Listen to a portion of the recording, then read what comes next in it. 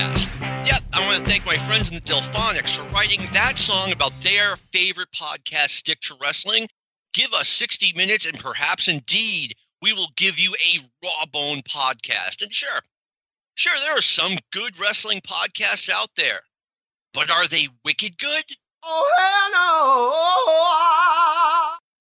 I think that settles that issue. And with that, I would like to bring on our convivial co-host, Mr. Sean Goodwin. Sean, how are you doing this week? Have you been sued by Newbury Comics yet? Not yet, but you never know. One of these days, no.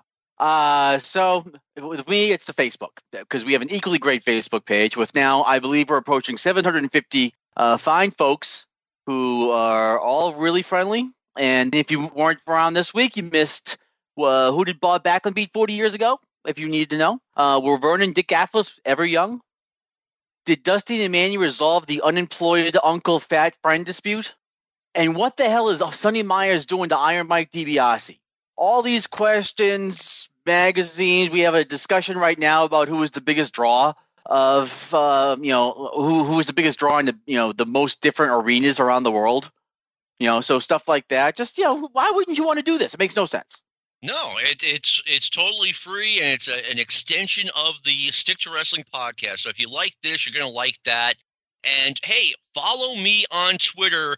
It's John McAdam. Just put in my name, and you see two guys fighting with chairs, and become a follower on my march to 1 million Twitter followers. And speaking of which, the Dusty and Manny thing came from the best Twitter follow, besides me out there, is this thing Super 70s Sports. If you're into like 70s and 80s nostalgia sports, definitely follow this guy. If you go to our webpage, he's a big old school wrestling fan too. And if you go to our Facebook page, you will see the thing he did with Dusty Rhodes and Manny Fernandez, an incredibly funny caption. But anyway, we are going to now go to part 2 of our discussion with Mr. Chris Tabar. It was a really good show. Clash of the Champions 10, which took place now over 30 years ago, if you want to feel really old. And let's go to that right now. Road Warriors versus Skyscrapers. My first question, and Tabe, I will ask you this. Why are the Road Warriors dismantling cars in a junkyard video? Because they'd already eaten raw chicken in an AWA video, and this is the only place they could go with them. I guess. I don't know. Yeah, it's exactly like the doctor, that thing. It makes absolutely no sense. It doesn't help them. It just makes them look stupid, which they're the Road Warriors. Just all they have to do is walk out on your TV screen, and boom, that's all you need. Why have them do anything else? Sean, what are your thoughts? They feel tired here. I don't know. They don't feel like the guys from like 2 or 3 years earlier. There's just some kind of there's an intensity lacking. That the problem is they're tired, but they're no longer the big guys. The Skyscrapers are a lot bigger and look a lot tougher. That kills them. And now all of a sudden they're just the Road Warriors, and they start out the match selling. They have no aura. They're done. They're just over as being the badasses of the 80s that they were. It's like a changing of the guard. And I'm guessing the bookers thought that too, because they did not get treated nicely here. No, they did not. Well, at this point, I think if you're going to have the Road Warriors in any kind of a serious feud, and they meaning the promotion, had been salivating over a Road Warriors versus Skyscrapers feud. Finally, we're going to get these two huge guys against the Road Warriors, and it's going to be a moneymaker. And in order for that to make money, the Road Warriors have to at least look like there's a chance that they might lose. Sean, what do you think? I guess, but I just think they're cannon fodder at this point. I mean, what use are the Road Warriors if you're using them like this? And here's the thing. They had been on WTBS since 1983. They took like a year break, but they came back in early 86, and they've been on since. And any act starts to get stale at some point. And I'll read right from my notes. Right around this time, Roadies to WWF talk started. Their contracts were ending, I want to say May or June. And I mean, I think at this point, they kind of made it known that they were looking to make the jump. Well, it was about 6 months earlier when they got killed in Marietta in the cage in the Marietta Massacre. So they'd already been kind of made to look weak, and now they go in with guys that are a lot bigger than them. This is almost setting up like making the Skyscrapers the big deal rather than the Road Warriors. Didn't they say during the match that they were going to be wrestling on the pay-per-view 2 weeks later anyway? Why even put this on the Clash? Because now you're either giving away the match or you're going to end up with an inconclusive mess, which is what we got. Yeah, well, I think anyone knows this was going to end in an inconclusive mess, and it certainly did. I mean, the referee just, they were going for the finish, and the referee just, went away. He didn't even, take a bump, wasn't distracted. He just, walked away from it. It was crazy. Give Spivey credit, though. He took the Doomsday device. Yeah. A big guy like that, give him credit for taking that bump. Big guy who already had bad knees and a bad hip. I mean, Spivey, I always thought Spivey could have been a bigger deal in this business, but he, it just didn't work out for him. By the time he was ready to get pushed, he was physically spent. He ended up going over to Japan and having some good matches in All Japan, though. Yes, he did. I mean, I've heard about that. Like I said, his knees were already gone, his hip was already gone, and he was still out there performing at a high level. But one thing I wanted to share, when it finally became official that Sid was out of the Skyscrapers, they felt like they couldn't wait for him to come back, and he didn't come back until May. And they brought in Mark Calloway. And the first time I saw Mark Calloway, I'm like, oh my God, this guy, he's too skinny. He's not muscular enough. And by the time this match rolled around, oh yes, he was. And it's the wrestling business. You do what you need to do. How long did he last on this team? Let me think. Spivey got hurt before the May pay-per-view, or maybe it was even the next pay-per-view. Spivey was hurt. They brought in some masked guy as a Skyscraper, and then they just dropped the team. It was something that they were planning on, the Skyscrapers were going to be a huge deal, and it never really made money. It just puttered out at the end.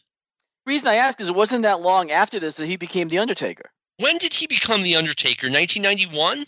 Yeah, it was 91. Yeah. So another year.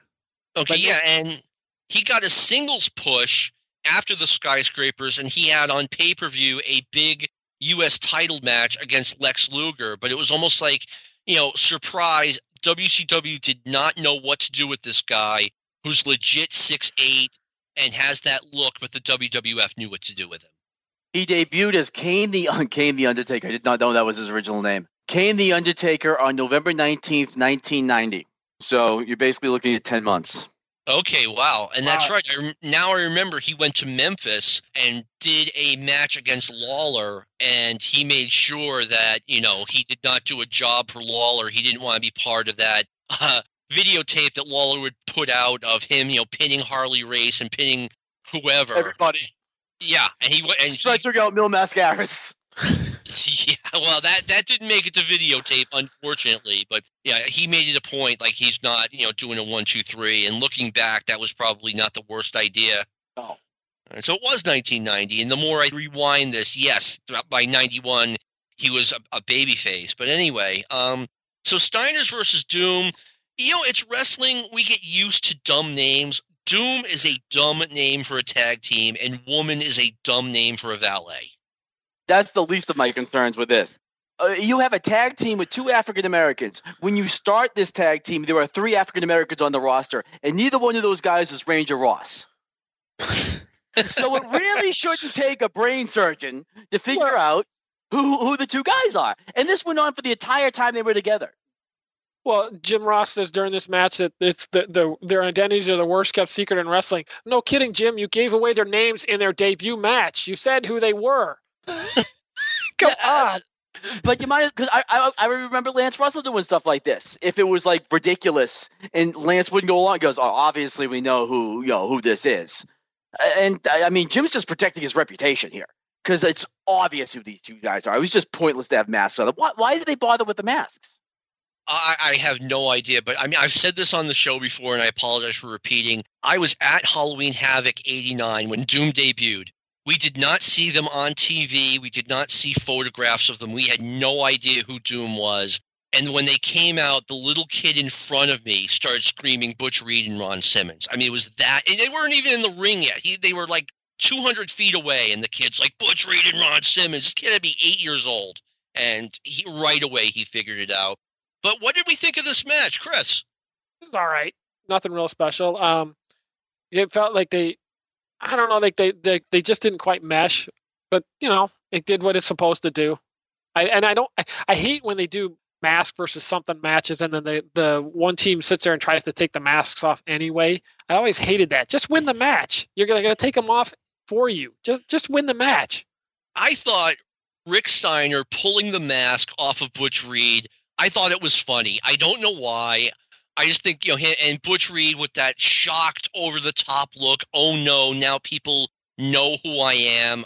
It was, Three Stooges pie in the face, but I thought it was funny. Sean, what do you think? Yeah, and as he's sitting there explaining to Ron, apologizing for losing his masks, he gets pinned. So now Ron has to lose his mask too. Good job. Well done by everybody. That part I did like. I thought it was funny the way he ripped it off. Earlier in the match, in general, I don't like that, but the pulling it off by surprise and then he's all shocked and at least the pin. I thought that was pretty good. Yeah. Rick Steiner putting the mask on was absolutely hilarious. I forgot he did that, and I was laughing out loud when I saw that again for the first time yesterday. Now, go ahead. Oh, I'm sorry. Go ahead, Chris. No, I was just going to say, as far as the match goes, I agree. It was fine. They've had better. I was just going to throw in, because I don't know how often I'm going to be on this show, but I just want to throw in, hey, those guys were invited to my wedding, but they were not able to come because they were in Japan. So their dad was at my wedding instead. The Steiners actually family friends of my wife's family. Their dad is a super nice guy, Frank. He passed away several years ago, but he was at our wedding. Steiner's brothers were supposed to be there, but couldn't. So just wanted to throw that in. Oh, wow.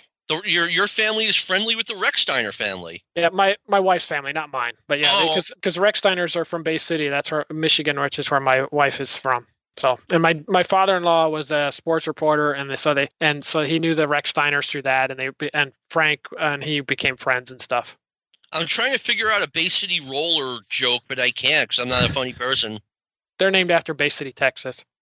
Really? I thought it was Michigan. I thought they threw a dart at the map or something. They did, but it's actually, I think it's Texas, but it's not Bay City, Michigan.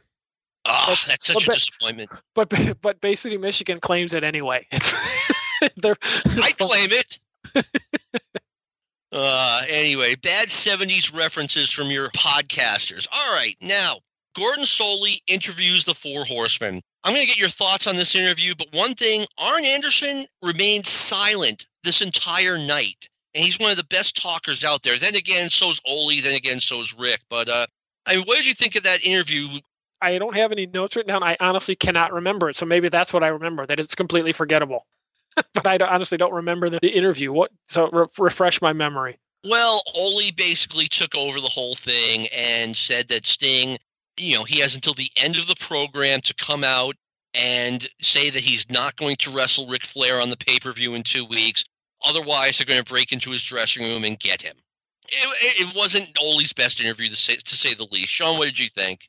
It's coming back to me now, but I'm with Chris. I'm like, what interview? What interview? I didn't remember it, and it was unnecessary. They already made the exact same point before, and then you just got out to say it again. There was no point to it at all. You know what? I thought there was, because they said it 2 hours ago, and I think they needed to hammer that point home. That really? Sting, you're no longer a horseman, and you've got X amount of time until the end of the program to come out here and back out of that title match, which everyone knows Sting's not going to do. Yeah, Jim Cornette mentioned it 400 times every 2 seconds. Why do we need to have another interview the same thing? Yeah, exactly. Sean's right. There's no need to have it again. I think it's the guys who are saying it. That Jim Cornette saying it is one thing, the Horseman saying it is another. And and so now we go to the ring. It's Ole Anderson taking Sting's place in the main event. It is now Ric Flair, Arn Anderson, and Ole Anderson against Buzz Sawyer, Great Muta, and Dragon Master. And boy, the crowd, like you guys said earlier, the crowd doesn't know what to do with it. Tabe, what are your thoughts? Again, I can't get over Dragon Master even being there. He wasn't even a mid-level star. He just thrown in. I know that was part of the faction. He's just out of place. Pretty decent match though. I thought they did a pretty good job with the match. And then it's like the Buzz Sawyer show. He's getting slammed into the cage. He's jumping off the cage. He's the one carrying the show. I agree. Buzz Sawyer looked like a guy who, he had basically been AWOL from the top of the business since like 83, 84 when he got fired from Georgia. And he looked like a guy, he's not a main eventer in a big company like WCW, but he looked like a guy that they could do something with. Sean, do you agree with that? Absolutely. TV title, maybe. I mean, he was like Bugs Bunny in that baseball cartoon. Bugs Bunny at first base. Bugs Bunny said, I felt like Buzz was like putting himself into slams. He was everywhere. And the other problem with this match is the fact that half it wasn't on tape. Half the match, you're looking at either Flair yelling at Sting or Sting yelling at Flair or Sting injuring himself. Yeah, I mean, by the time when they shot that angle, they really took any meaning away from the match itself, certainly any meaning away from the ongoing feud between the Horsemen and what was formerly J-Tex with Gary Hart. And I guess Gary Hart had already gone home. One thing I noticed, it's in my notes here, it was a nice touch that they made it obvious during the match interviews that they had been done before the show, and that since those interviews took place, the world had turned upside down. Like Ric Flair was doing his interview totally as a babyface, and it just looked like what went on was not planned. I mean, any thoughts on that, Tabe? Yeah, I hadn't really noticed that, but you're right. You're right. That's like the one good bit of planning that they did. And then, yeah, I thought so. That's good. Maybe a little bit of forward thinking on their part. Yeah, good point. Sean, any thoughts from you? Yeah, it probably went out that way because it had to go. They had no time left, so the wrestlers had to do it themselves. So hey, look at that! You let the wrestlers do their job, and it comes out perfectly. I mean, and for me, and I think the rest of the crowd, we all just kind of sat there looking at the wrestlers doing their spots, waiting for Sting to come out, and obviously Sting comes out. And he starts barking at Flair, and we get the guys holding Sting back from going after the Four Horsemen, and then Rick is barking at Sting. So then Sting tries to climb the cage, and I mean, just the worst case scenario for WCW. This is an absolute nightmare. 2 hours after they shoot this angle that their whole business is going to be based on, Sting blows out his ACL trying to climb down from the cage. Tabe, you told us earlier that you tore your ACL. I mean, what's that like? Well, it hurts like you can't even imagine. When I did it, I shredded mine, and yeah, it's unbelievably painful. What's funny about that though is that once that initial shock wears off, you can walk around as long as you're not trying to do athletic stuff. You can walk around. So that's why Sting was able to be on his feet, and he's limping a little bit. It hurts, but that goes away, and you are still able to walk around. You can live with it. I lived with mine for a year before I finally had it fixed. So it is possible, but yeah, the pain is just absolutely unbelievable. It hurts. It's just off the charts. Yeah, and Sting is in the middle of an angle, and he does this. And I mean, someone asked, was Ric Flair aware of, Sting being injured? Clearly he wasn't, because Flair went right after him. And by the way, I thought that was crazy. Like, the match ends, Flair gets out of the cage, and he charges Sting. When Sting is being, he charges through a crowd of people to go after Sting. That is not a very heelish thing to do. If you're a heel, you back away. Yeah, but it went into the theme of him being so upset at Sting for challenging him for the title. Yeah. And you're not going to fly with having Ric Flair solely a cowardly heel at this point. Crowd not going to buy it. One thing about the whole angle I wanted to touch on, I kind of got where Ole's character was coming from, because the whole point of being in the Four Horsemen was that you're protecting Ric Flair. Other horsemen don't challenge Ric Flair for the world's heavyweight title. And in a way, Sting should have known that. Chris, what do you think? So I remember reading somewhere that the best heels are the ones that believe what they're saying is true and correct, or that they feel like they're justified. That's a perfect example here. You're exactly right. Ole is completely justified. Sting knows the rules when he gets in the group, and then he breaks the rules. He already kind of broke the rules by wrestling Flair at Starrcade, wins the Iron Man thing, and now he's got the title match. That's just a no-no. You're not supposed to do that if you're a horseman. Ole is completely right and justified to say, no, you got to give up the match or you're going to have to go. Yeah, and you can see Sting's side of it too. Like, no, I'm not just going to give up my aspirations of being world's heavyweight champion just because I'm friends with Ric Flair, because I'm part of the Four Horsemen. But the other side of it is, like you just said, that's where Ole's coming from. That's the old school horseman mentality. Sean, give us your thoughts. That's why that Ole promo was important, the first one, and that's why Rick couldn't do it. it had to be Ole because Rick was too mad, and you had to let Ole explain. You had to have that. Just by the way, Chris, that was Terry Funk told that to Mick Foley early in his career about the thing about being a heel, that you have to believe it yourself. Gotcha. But yeah, you needed to sell to legitimize why they were doing this, and that's why that Ole promo, and that's why he had to do it, because the other guys were the guys who were going to be the enforcers. By the way, Michael Hayes got that from Louis Tillett back in like 77, 78. So it's been part of the business that the heel has to believe every word he's saying. Yeah, absolutely. So, okay, so we have this absolute disaster now. Sting, who we're building the company around. Ric Flair should never have been turned heel, in my opinion. However, Rick was the booker and he campaigned for it. He felt like the one guy who could get Sting over as a superstar was Ric Flair, and Rick was going to elevate Sting to that level. Sean, any thoughts on what I just said? No, Rick, at this point was you were not going to get that hatred. I think Rick's last shot at that was in '85 when he did that, and look what they had to do to get that. They had to have everybody in the world jump in the ring and break Dusty's leg. Yeah. The Carolina fans and these fans in Virginia and stuff they don't want to boo the guy. No, they don't. They had turned Ric Flair babyface back in May of 1989, and here we are barely 6 months later, and they're turning him again. Not only did that company, no matter who owned it, did they do too many turns always, but now you're putting Ric Flair in a position where he's not at his best, where he's not in his best role. Tabe, what do you think? I agree. At this point, it's like the Road Warriors. You can't make them heels. Nobody wants to boo them. They're way too cool.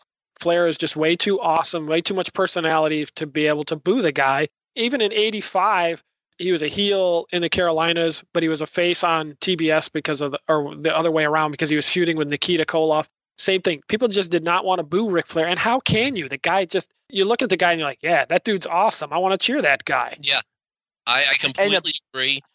The bigger issue is that you're exposing Sting possibly, because if you have a feud with Rick and the fans won't boo Rick, well, they got to boo somebody. Yep. And many a wrestler. I mean, the same thing happened to Lex Luger, that, the fans didn't get as into Luger in '88 as they should have, because he's against Ric Flair and no one's going to boo Flair. Like, I get where Rick was coming from. I really do. Like, look, I'm the guy. If Sting beats me for the world title, he's your Hulk Hogan for the next 10 years. I get that. But at the same time, there are different roads you could go down, and I would have gone down a different road. There's no way I would have let Rick turn heel. And plus, I'm giving Rick credit for being unselfish, wanting to get Sting over. However, there's also no question in my mind, Rick just likes being a heel. Oh, yeah, it's his default setting. It's easier. It is easier. It's easier to get people to not like you than it is to get people to like you. And here's Rick, where everyone likes him, and he still insists on playing this role. Okay, now, post-match, of course, this was life in 1990. The show ends at 10:30. At 10:31, the phone rings. Someone wants to know what I thought of the show. I'll start with you, Tabe. What did you think of the show overall? It's just not as good as a Clash should be. I know that after the first 4 or 5, the Clash just kind of dropped off, although Clash 6 was really good because it had Flair and Steamboat. But this is just, there's nothing really stand out on this show. You got the one big main event match, like the Road Warriors and the Skyscrapers, that ends up being nothing. The main event cage match is, the one side doesn't even belong there. It's just kind of a mediocre show. It's obviously just there for the angle. Overall, I had told you before that I didn't watch the show originally. I hadn't watched the show before. I actually had. When I watched it, I remembered it. So the second time watching it, I was kind of unimpressed, same as the first time. Just not that great. Sean, what are your thoughts? Chris nailed it. They scrapped together a show for the sole purpose of putting together one angle, and the wrestling gods frowned upon them and had the angle get all messed up because of a dumb screw-up of theirs.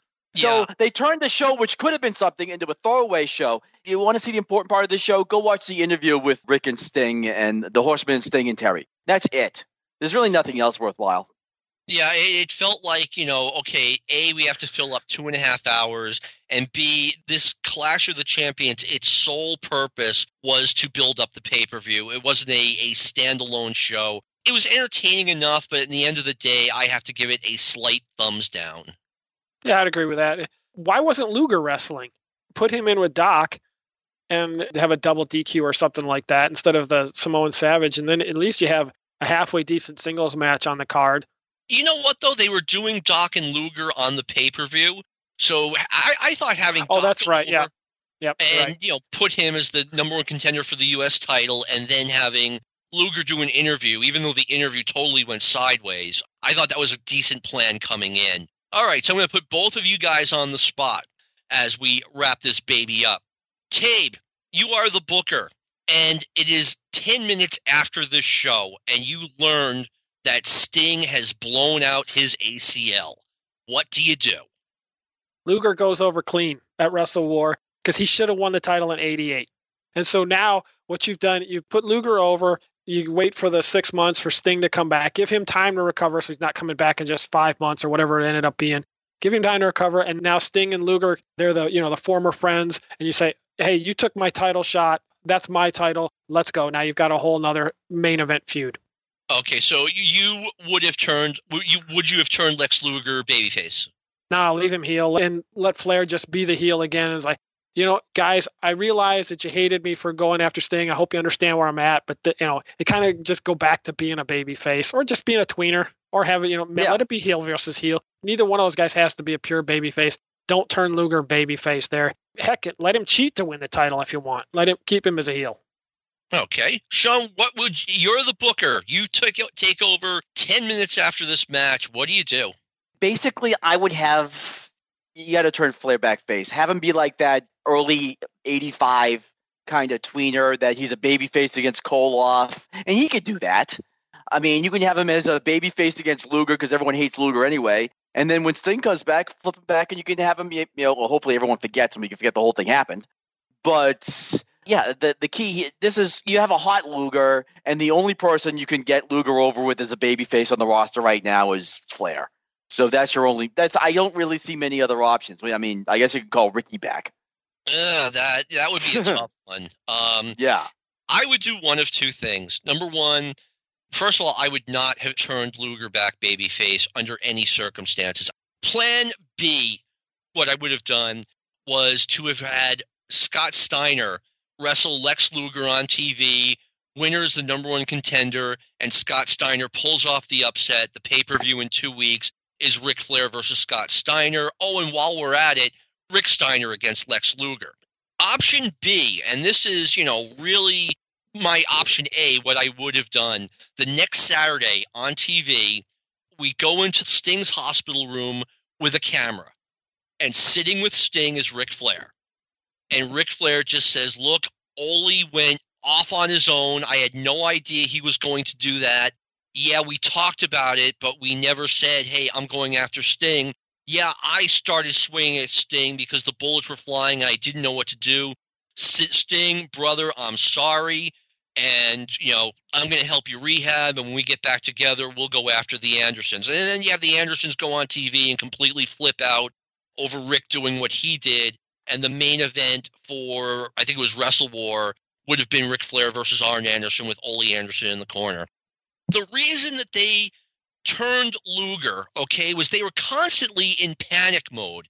Every pay-per-view, either it gets a huge buy rate, it's a huge success, or we're cleaning house. So, the poor bookers are going pay-per-view to pay-per-view. They're not looking long-term. And I don't think they should have done that. I think they should have said, look, long-term, we need Rick as a babyface. We need Lex as a heel. Here's how we get back on that track. And you can have the Andersons as heels, no problem. I like that idea. Steiner is a main event guy in 1990 I don't like, but the Flair and Sting, if Flair does it right, he could say, hey, I lost my head. I'm sorry I slapped you around. Please forgive me. I'm really sorry. Let's go get the Andersons. I like that idea. That's a good idea. Yeah, and by the way, never show that interview where he turns again because you're going completely against what actually happened. But I mean, it's what I would have done. But anyway, and long term, your guy is Sting, and I would have had Lex Luger at some point beat Ric Flair for the title. Sting then beats Lex Luger for the title, and then we have Ric Flair versus Sting in a babyface versus babyface match where Sting wins and he is coronated as the new top guy in WCW. There you go. I like that. All right. Was this the start of the meme of everybody turns on Sting, or was that already in effect? Well, everyone turned on Dusty, and Dusty was the lead babyface, and Sting was going to be the lead babyface. So, I mean, that's just like a common wrestling thing that, yeah, we're going to see everyone turn on Sting. This is the start of Sting being the dumbest guy in the history of the world. Well, that's what I'm going with. Yeah. What do you mean? He was the only one who got shocked by this. Exactly. Like, he's surprised that the Horsemen are mad at him for not giving up the title match? No. Good point. Good point. I mean, looking at the history of the Horsemen, but hey, this is a really good show. And Tape, thank you for coming on. Chris Tabar, everybody. Thank you, guys. I really appreciate it. I'm glad we were able to make it work out this time. Hopefully get a chance to do it again sometime. I thought that was a really good conversation with Chris Tabar. He was an excellent guest, and he will be back on the show soon. I liked what we did last week. We just had the conversation go organically. We talked about everything we needed to talk about. It took like 90 minutes, so we broke the show up into, 60 minutes of that talk this week, about 30 minutes of it this week. I think it was more like 35. But, Sean, when we were having that conversation, I got done, we were on the phone for, a little over an hour and a half. And I go look at my Twitter, and I know by now this is going to be kind of old news. I go to my Twitter, and I see the incredible report that Kobe Bryant had died. One of those once-in-a-generation things that just more, not only because of the magnitude of the person, and it's such because he'd finally kind of gotten his reputation back recently, since he retired. He was a family man with his daughter, and I just even thinking about it's horrible. But it's just the shock of it. It's like the John Lennon moment for another generation. Yeah, totally. I mean, let's face it. Sean and I were out here, Metro Boston. We're Celtics fans. We're not going to like the Lakers, but I never could really bring myself to hate the Kobe and Shaq Lakers as much as I did the Magic and Kareem Lakers. There's always a level of respect for certain, I always had that with James Worthy as well. When Kobe, I'll give him credit right here. When he got his 80 points, that was all pretty much a competitive basketball game. Okay, yeah. That was not 50 points getting padded on at the end like other people. That was a legit competition that those 81 points happened in. So that's even more of a credit to him to do that. It really was. People will say things like, what do you care? You didn't know Kobe Bryant. Thousands, tens of thousands of people died today, yesterday, whatever. But those people, I'm sorry to say it, those people never brought joy into my life the way Kobe Bryant did.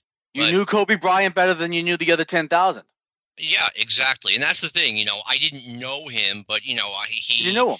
Yeah, exactly. You know exactly what I'm saying. So sure, anyway. It's part of your life for 20 years. You have no choice. It's like many of these wrestlers were in territory days. Precisely. The like guy that? was part of all. I mean, if you're a basketball fan at all, he was part of your life. But anyway, this show is going to come out February 2nd, 2020, and we're going to talk about some of the things historical events that happened that week.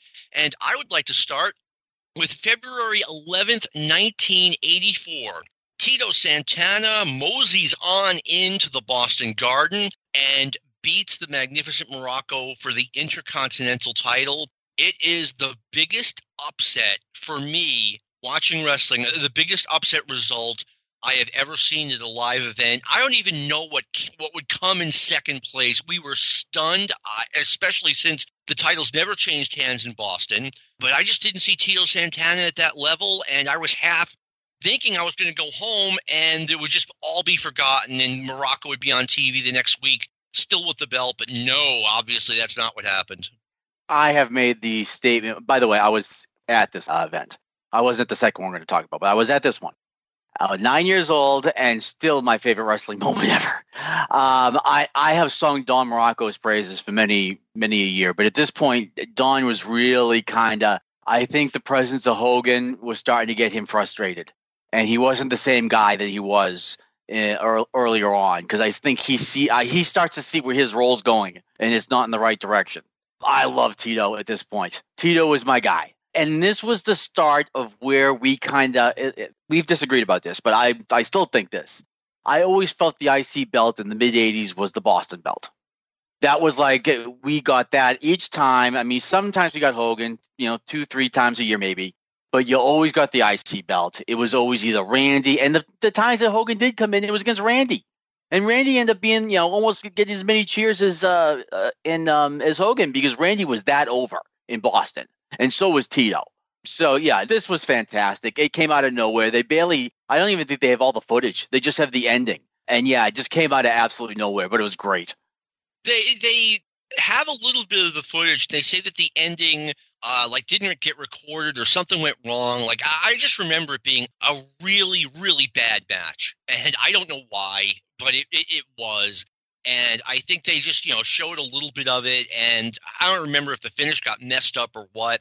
But they're like, okay, here's 2 minutes of highlights. This is all you need to see from this match. Yeah, I'm guessing that's what this is. This is like an ECW number. When Paul had a series of bad matches, what he would do is he'd quick cut them all, so you wouldn't have to put up with them. You'd have like 30 seconds good in an Axl Rotten match that was 20 minutes. So you'll get the 30 seconds. I think that's probably what's happening. I am thinking back on this match. I'm going to admit it right now with rose-colored glasses, because I was 9 years old and I loved Tito.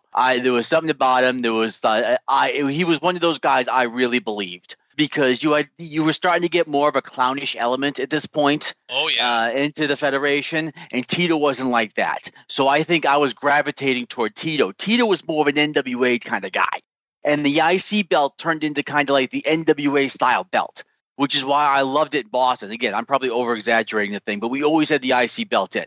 And I loved it. I was fine with that. I was fine having Tito against Savage, which I'd seen a million times on Nesson and a couple times live. I love that match. Those two are not capable of a bad match. Those two, right to the end. You could have sent them out there in the 90s. They would have had a good match. We talked about like Morocco, saw the direction that things were going for him. I mean, I think on this night, now mind you, Vince, the national expansion had just started. Okay, I mean we're not talking even months, we're talking weeks, and it was pretty obvious. It should have been pretty obvious that nothing was going to be the same again. And Morocco had been back in the WWF since late 1982. We're talking like December 82, and here we are, February 84, and he's got to be thinking he's on his way out of the territory, and he's also got to be thinking, well, I'm going home to Hawaii and I'm hanging out for a while, and we'll see what happens after that.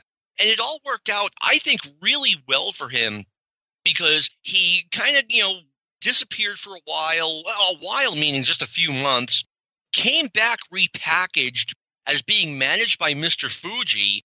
And then in early 1985, he had a run against Hogan, not, in the expanded areas. They're not going to bring that match to San Antonio, but Boston got a series. I know Madison Square Garden had a series. I don't think Philadelphia got one, but Morocco had another run on top against a guy who was going to sell every seat in that building. This is all in retrospect. Yes. At this time, I would say no more than a year earlier than this, Don was the man. Don had to be sitting there looking at the situation, looking at the rest of the roster. This is pre-Hogan, and saying, I don't know what he had heard, but could I be being positioned to be like the next kind of superstar Graham, the great heel champion? Because Bob's got to go at some point. That's you're in 82. I mean, he's got to be sitting there thinking, who else is there? It's me. And then all of a sudden, here comes Hogan. And you see that go right out the window. So not only is he kind of just the usual kind of, I can sense almost a little, screw this. Yeah. I mean, I have mentioned on the show before, when Morocco came back, December 82, I was convinced that he was winning the title from Bob Backlund, and he was having that run. And by the time Backlund actually lost the title, I had no idea who he was going to lose it to. I automatically assumed we were going to have a superstar Billy Graham, about a year's run with a heel as champion. So now the babyfaces can have their day in the sun. And I'm like, okay, Valentine's already had his 2 chances. He's probably eliminated. Morocco, now this is his second chance has come and gone. He's probably eliminated. Ken Patera has been gone so long that he's been forgotten about by a lot of the newer fans, just aren't familiar with him. So little did I know that there was not going to be a superstar Billy Graham type run with the title for a heel. It was going straight to Hogan. But anyway, February 10th, this week, it would have been Chris Adams' 65th birthday. Unfortunately, Chris passed about 20 years ago. Sean, give us some thoughts about Chris Adams. I'll be honest with you, I don't have a ton. I mean, I think that Chris was about as good as he was going to be. I almost don't want to even talk about what happened outside the ring because it's, a lot of it's conjecture, some of it's not, and most of it isn't good.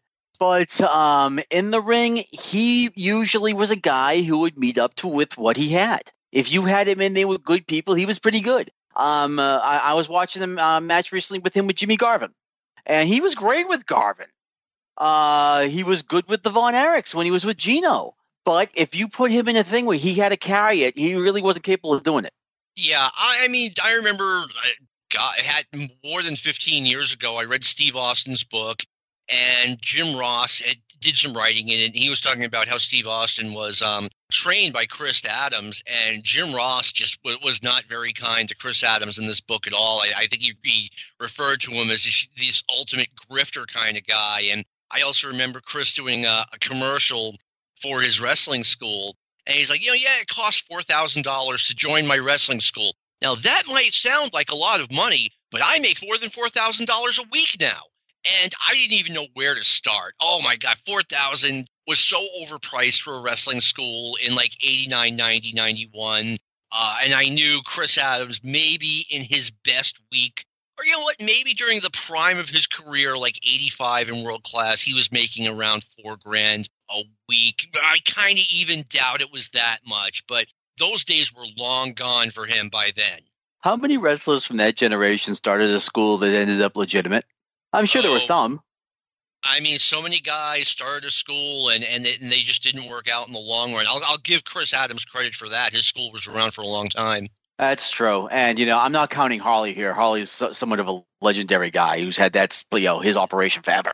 So, and I'm sure there was some that I'm forgetting, but you just hear so many stories about kind of training issues from this era. I mean, not just like the old stories where they're like, get out of here, or they, rough the guy up. I can almost understand that over just almost fraudulent activity at this point. Yeah, and you know what? I am way more of a Chris Adams fan than I've been sounding like for the past 5 minutes.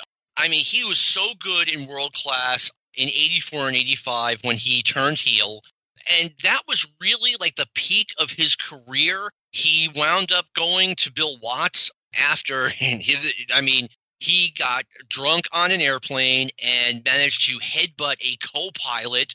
I'm not sure if he knocked the guy out or what the story was, but you don't do that. And Chris went away for a few months as a result of that conduct. Supposedly, and again, this is something I heard a million years ago. I don't know if it's true.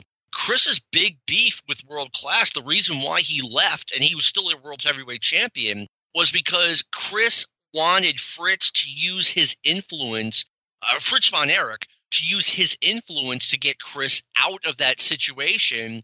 And Fritz kind of flat out told him, no, I'm not doing that. I need to save that for the next time Kerry or Kevin or get into trouble. It's just he really has no business to say anything about that. They used him perfectly. My only complaint about how they used him is that he should never be a face. The only reason that worked was the brilliance of Sunshine, basically.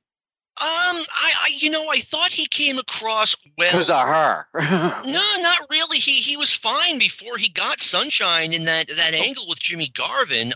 He was a good number 4 babyface behind the 3 Von Erich kids. The thing with Chris was that once, I've said this on the show before, it was like once he turned heel, and by the way, I saw him as a babyface in Portland, and I saw a little bit of him as a babyface in Los Angeles. He was fine. But it was almost like once he started being a heel, he couldn't stop. And as a babyface, he came across as a heel in his promos. He's a natural heel. He just has that kind of thing. He's like Lex Luger that way. He just has a just natural kind of arrogance to him that just doesn't go away as a babyface. So to use him as a face is, I don't know. It worked in this case, but that was more a credit to Jimmy Garvin and to Sunshine than him. I almost thought it was a feud between Jimmy and Sunshine, and he just happened to be there. Yeah, that's actually a good point. I mean, the girls were obviously the big part of the feud, and it was Jimmy Garvin who really had the issue with Sunshine leaving him, and Chris was just kind of on the side.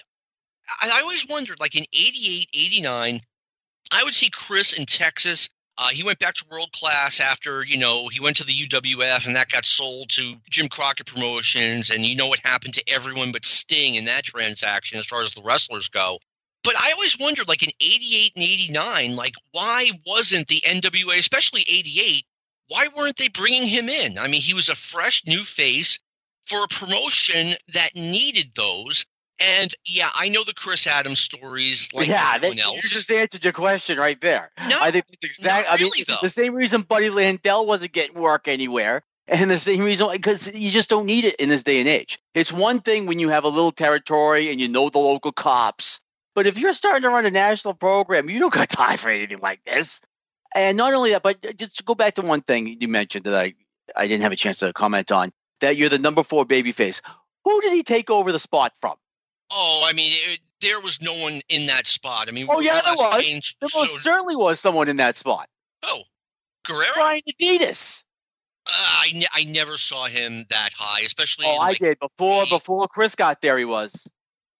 He was always like the buddy 83? that got thrown in there. Yeah, they were trying to give him the rub off of the Von Erichs for a while. Well, maybe 83 is a little far, but I'd say 82 coming up in the early days before Chris got there.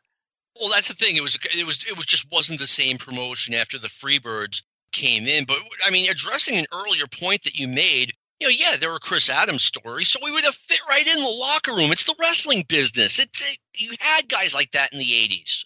Yeah, but there weren't a lot of. Yeah, I guess. But I think it's the magnitude of the thing. It's one thing to be like a Dick Murdoch kind of guy who's just a pain in the butt every day, or just having these potentially monumental big things that could involve the feds, like anything over a plane would. Yeah, but I mean, it's like Batman. He's paid his debt to society, and here's how this conversation would have gone with me and you in 1988. I would have said, hey, they should bring in Chris Adams. And you're like, oh, but there's Chris Adams stories. And I would say, yeah, but they have Chris Champion on the roster. I win. That's your defense? Yes, I'll say that wasn't a good idea. They did nothing with him anyway. He's just, again, there's a line of just your normal troublemaker, pain in the ass behavior to criminal.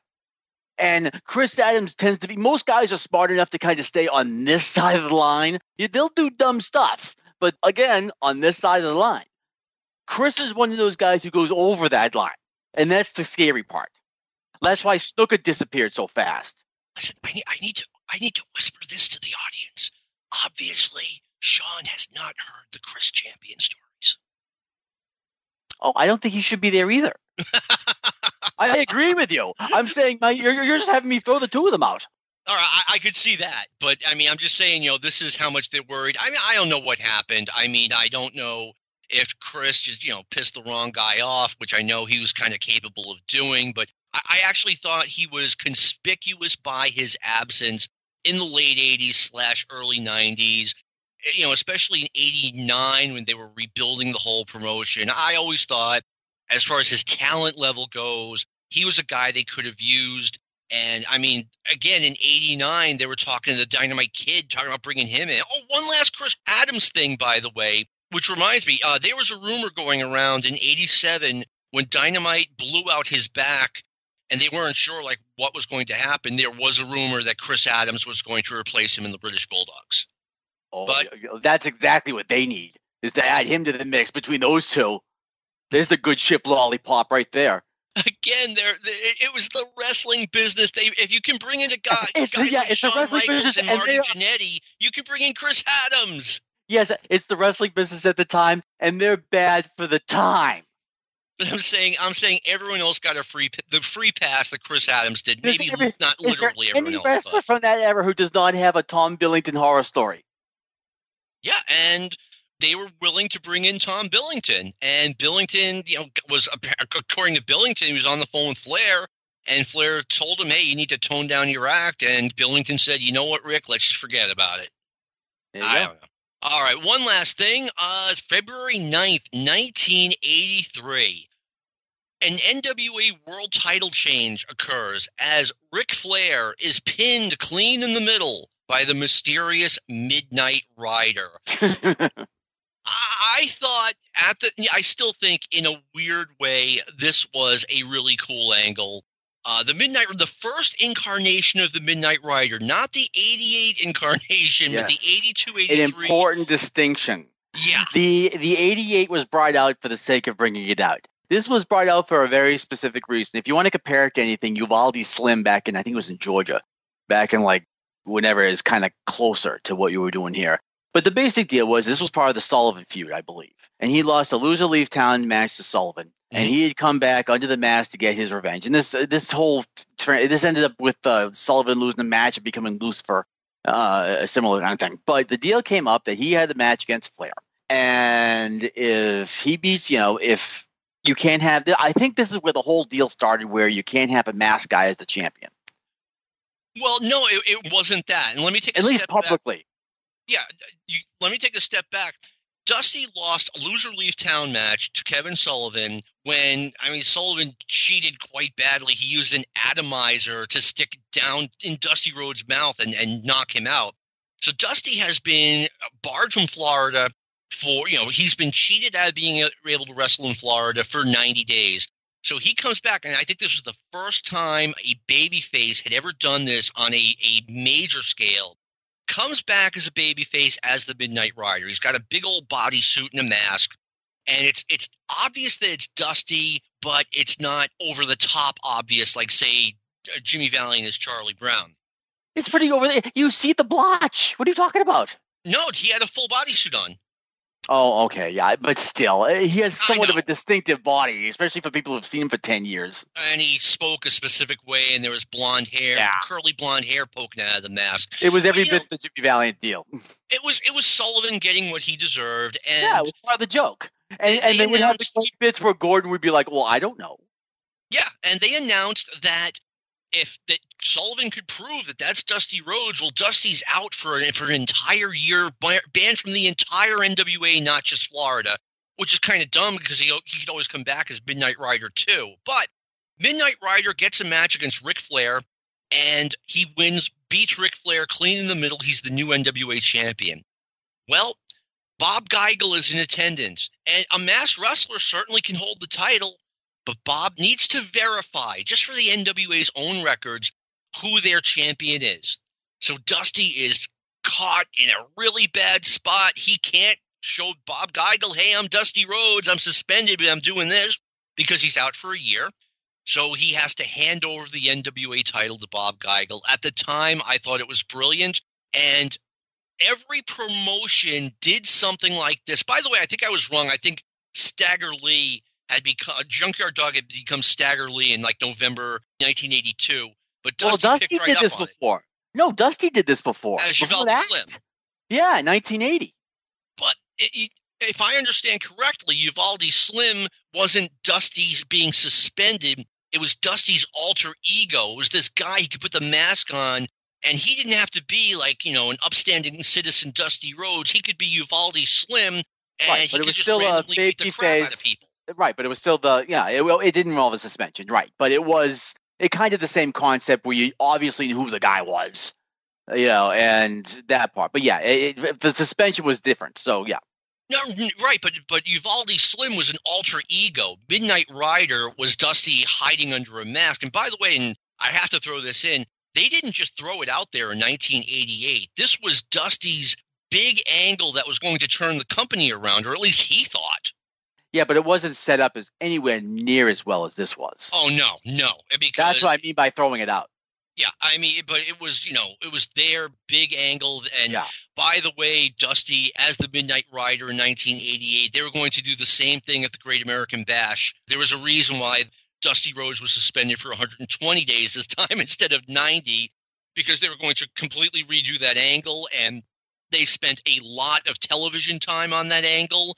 And they wasted it all. They dropped it after like 6 weeks. But anyway, we have used up your 60 minutes once again. I want to thank Sean Goodwin for being the convivial co-host that he is. I want to thank everyone for listening. And please tune in next week. Lou Kippelman, our producer, thanks for all you do. And this has been a production of the Arcadian Vanguard Podcast Network. Go Hawks.